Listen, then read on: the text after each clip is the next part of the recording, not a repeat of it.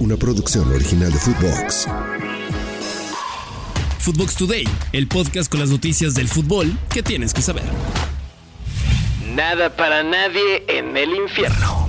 Chivas y Toluca se enfrentaron en casa de los Diablos para afrontar la jornada 10 del torneo y era una nueva oportunidad para que los dirigidos por Veljko Paunovic pudieran dejar atrás la mala racha y las dudas, pero se les escapó de las manos. La actuación del rebaño fue bastante pobre, mientras que los Diablos fueron los que llevaron los hilos del partido, pero no supieron definir las jugadas claras de gol.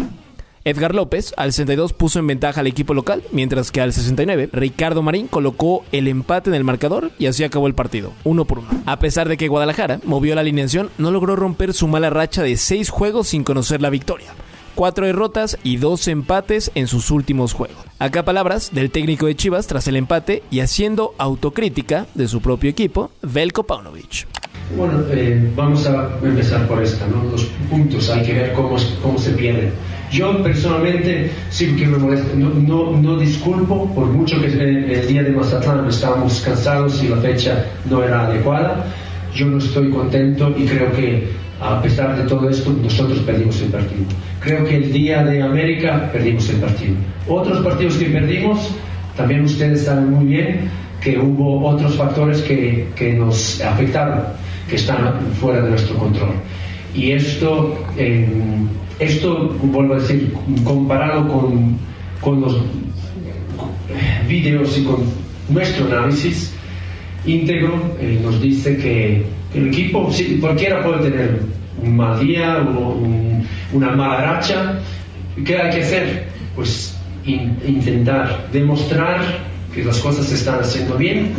A veces entra, a veces no entra, eso siempre se ha dicho, pero después con la consistencia se puede recuperar, quitar toda la negatividad. Para la próxima jornada, Toluca se enfrenta a Tigres y Chivas tiene en puerta el clásico tapatío en contra de Atlas.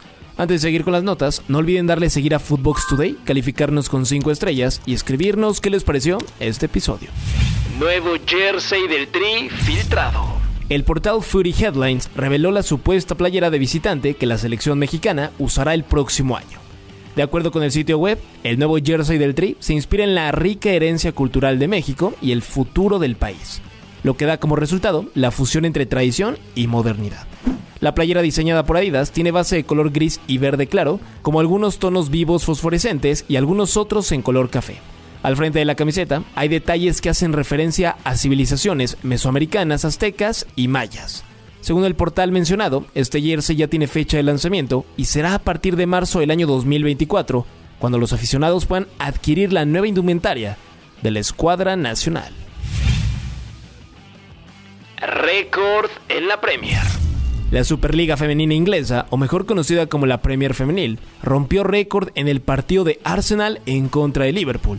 La asistencia en el Emirates Stadium de Londres fue histórica con un total de 54.115 espectadoras y espectadores. El duelo fue correspondiente a la jornada 1 y terminó con victoria de Liverpool 0-1 con un tanto de Miriam Taylor al minuto 48 del encuentro. Con esta derrota, el cuadro Gunner cayó hasta la 10ª posición en este arranque de temporada. Otro paso gigante del fútbol femenil en el mundo que de a poco comienza a ser normal, como debe ser. Resultados en corto. Antes de despedir el podcast, van los resultados más importantes del día. En la Liga, el Atlético de Madrid derrotó 3-2 al Cádiz y el Betis, del mexicano Andrés Guardado, le pegó 3-0 al Valencia. En la Serie A de Italia, el Genoa del mexa Johan Vázquez empató 2-2 en contra del Udinese. La Roma, de José Mourinho, le pegó 2-0 al Frosinone y la Juventus empató a 0 con el Atalanta. Es todo por hoy, nos escuchamos hasta mañana. Chao, chao. Footbox Today.